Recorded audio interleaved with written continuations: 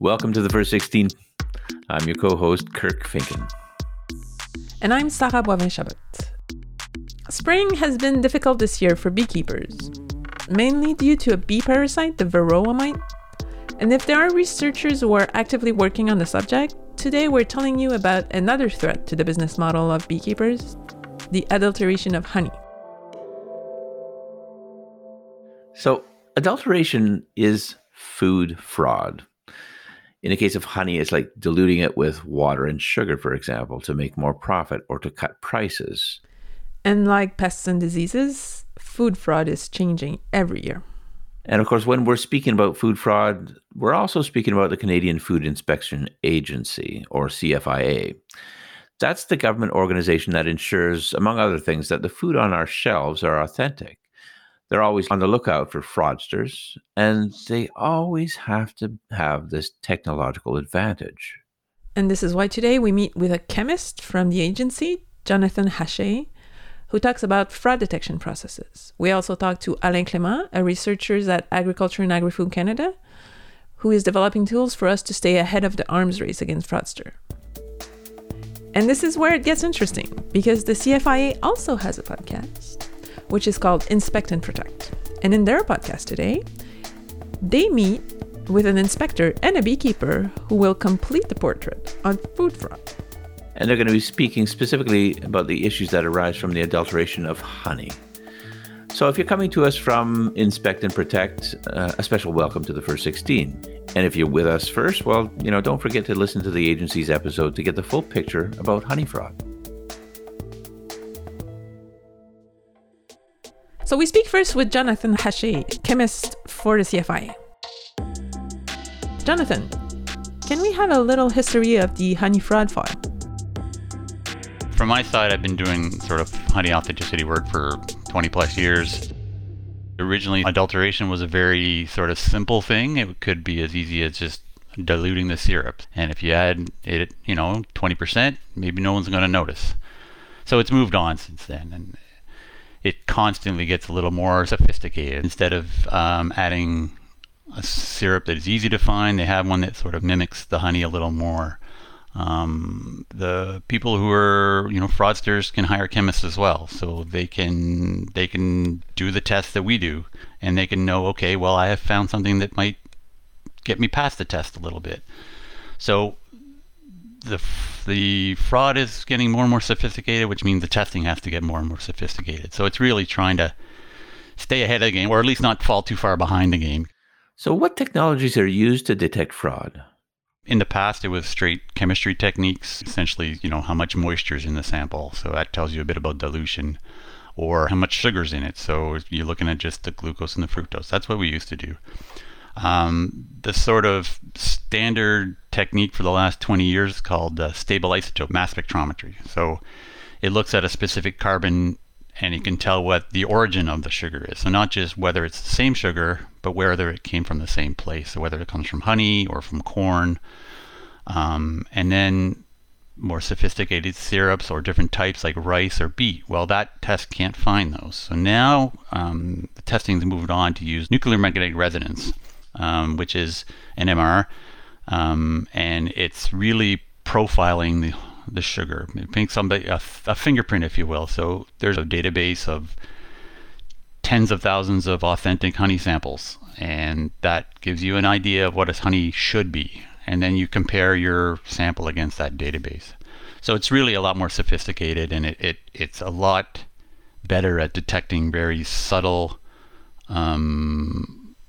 adulteration, and even to the point where there's some syrups are marketing as being able to pass the isotope ratio test. Well, they can get caught by this more sophisticated NMR test. And it's not 100% either, because as soon as we come up with a way to test it through NMR, well, they, if you will come up for a way to find the ones that will pass the NMR test. So it's cat and mouse a little bit. Why is honey a product that is so often adulterated? I mean, on its surface, it's just sugar and water, but it's very complicated when you get down to it. And there's so many different types of honey, different flavors of honey, and it can be pretty easy to pass off a honey with an extra 10% sugar in it, because all the flavor is still there. And 10%, the cost of sugar is probably 5% of the cost of honey, so you can make a little bit of money, and I think that's one of the reasons. And it's a little hard to find. It's not necessarily a health issue, so it's not something that people are shouting about. It's different than if it was the adulterated honey is going to kill you, which for the most part it's not. It's okay, you're just getting cheated. But at the same time, it's I think it just has to do with the nature of how easy it is to adulterate it, or was. It's getting harder and harder, and the fact that honey itself is got a range of tastes and flavors that it's hard to detect. The consumer tasting it, they're probably not going to notice a difference. And what so far has been the most innovative thing that a fraudster has done, or that you've seen? I mean, the big one I find most interesting is if you can actually search for honey syrups that have specifically been developed to cheat the tests. So they'll be marketed as rice syrup will pass C4 test, which is one of the tests, the isotope ratio test. So it's actually marketed as it'll pass the test. So hey, you can use this. So they do a lot of sophisticated stuff. They'll clean up the syrup through chemical methods or filtering methods to make it so that there's nothing there that would make it detected as a adulterated honey. You have to spend time, is someone in your team spend time on internet and searching for new technologies and dark web honey fraudulent stuff? Maybe not so much the dark web, but certainly one of the part of the jobs is keeping up with the new technology, keeping up with other government colleagues that are doing the same thing, and what do they hear. On our inspection and program side, they also will keep an eye on import-exports, for example, and you go to conferences when you can to meet with the private labs who often are the ones that are developing these tests, or with large beekeeping companies that are producers and packers who are also interested in honest product, because they don't want product they're buying and then reselling to be called fraudulent. It looks bad on them. So just a lot of the word of mouth, even just getting into these meetings and talk to people, you end up hearing things of, oh, that's happening? Okay, maybe I'll make a note and let's look at that when I get back to the lab and see if that's happening here in Canada, that kind of thing. Yeah. Sarah, it sounds like it's a constant vigilance, a constant technical vigilance. Yeah, and a space where innovation is needed. That's why we also spoke to Alain Clément, a researcher at AEFC's Saint-Hyacinthe Research Center. As much as Jonathan was in the detection of fraud on a daily basis, Alain is more on the development of new tools to identify adulterated foods. He tells us about the technology he has developed with his team, the Spectrac 2, which allows us to determine the nature of the sample. Is it really honey, olive oil, but also freshness? Is this oil from this year, or was it harvested 3 years ago?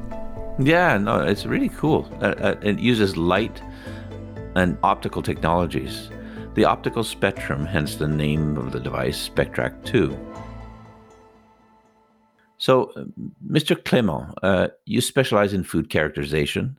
Before talking about your innovation, can you describe for us the optical techniques generally used to characterize food?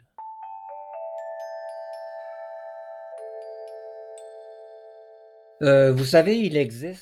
There are several large groupings of optical methods. The best known is near-infrared spectroscopy.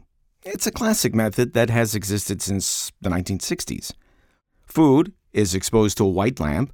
Then, we recover the light that was reflected or transmitted through the food. We analyze the light using a spectrometer to determine the chemical composition of water, fat, sugar, protein, etc. There's also Raman spectroscopy, which analyzes the light emitted by a food that's exposed to a laser beam. Now, the advantage of Raman is that we can obtain information on the chemical composition of a food through its glass or plastic packaging. So, near-infrared and Raman spectroscopy. Is there anything else? Il y a également la spectroscopie. Then there's also fluorescence spectroscopy, which is a bit more recent. Fluorescence is light emitted by food when it's exposed to ultraviolet radiation. It's the aromatic compounds, and in particular, the phenolic compounds, which are fluorescent. So with that, we can obtain information on the phenolic profile, which is very specific to each type of food. We're really getting into high-tech here. And as for your innovation and detection, how do you use all these tools? It started with the Acer Center, right? The research center for the maple syrup industry in Quebec? On a développé Together with the Acer Center, we've developed a device called SpecTracer, which is currently being used in the industry. We created it because we couldn't find a commercial device that could screen for adulteration and flavor defects in maple syrup. And since then, SpecTracer has been modified to make it capable of analyzing liquid and solid samples. There's also the SpecTrack 2, which is a simpler machine. It takes up little space and it's easily transportable.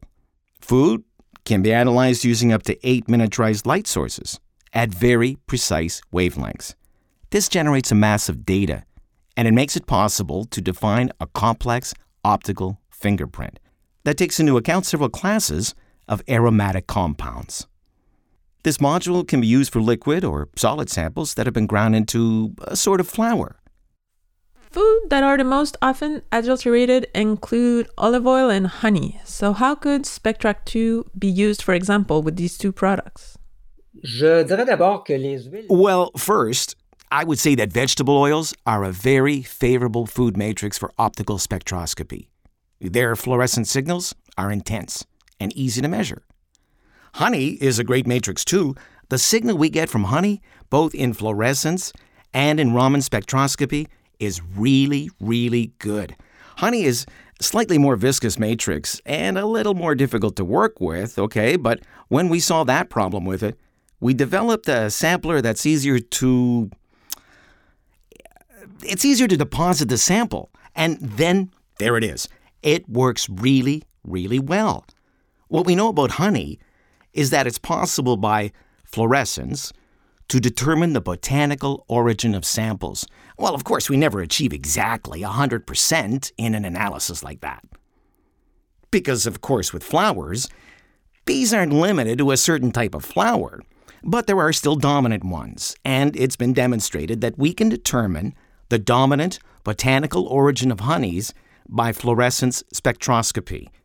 The other thing about honey is that what's very important is the sugar profile. The glucose, fructose, and sugar profile is naturally pretty restricted in honey. If the profile is different, it's because there would be something added to the honey? Peut-être. It could be. You know, it's a field of databases, of banks, of samples. We have to analyze a large number of samples to determine which is the region of concentration that's, normal. There are always a few samples that escape. So we're in a paradigm of probability. A sample at a certain sugar profile level, well, it's starting to be improbable that it's pure honey. Maybe it's good, maybe it's normal. It may not be a problem, but it becomes a sample which is interesting enough to send to the reference laboratory, where we can confirm the results by standard methods of analytical chemistry, accepted methods and reference methods. Optical spectroscopy, for example, methods that are good for rapid screening. It's really an excellent method, an excellent approach to screen, to see, to point to samples that are weird and different. This is very cool. It's like the SpecTrack 2 is the X-ray vision to see what's in the food product very quickly. It sounds like a great frontline tool that makes for quicker detection of possible fraud, right? I love the technology of it all, but I kind of want to bring this back to the everyday experience on the average Joe and Joanne. Right, yeah. I had a last question for Jonathan.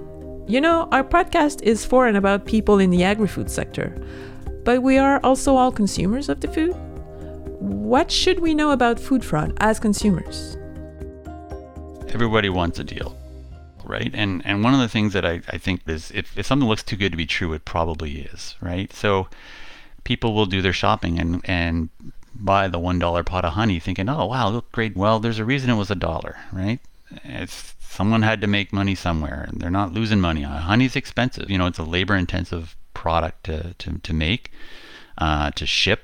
to store, all that kind of thing. So it's kind of just, you have to sort of think about the provenance of something. Think about, okay, what am I buying here? Is the cheapest product always the best product? Sometimes it's unavoidable, but that's the kind of thing that I always think about is the background of these products. And as a food scientist, I can't not look at a label when I buy something, because the front's not the important part. It's turn it around and read the ingredients. And the ingredients, if they're honest, which most of the time they are, then you know what you're getting. For the most part, things are actually pretty safe, pretty honest. Terry, I think that those in the food industry are pretty aware, but I don't think most Canadians are aware to what extent we have like a really safe food system where fraud is being mitigated and problematic products are seized or pulled off the shelf. Every single day, there are product recalls, warning, and seizures by the CFIA. Yeah, I subscribe to those recalls. You can subscribe to those with their notification service. It's super useful. Beyond fraud, you have products that don't properly indicate their ingredients, and that's super dangerous for those with severe food allergies, like folks in my house. Speaking of subscribing, if you haven't already, tune in to the Inspect and Protect podcast at the CFIA for an inspector's and producer's perspective on how things are going in the field. Take the opportunity to subscribe to both of our podcasts on your favorite listening platform, because you don't want to miss the next episodes. Yes, and until then, you know what to do. I'm going to try something new.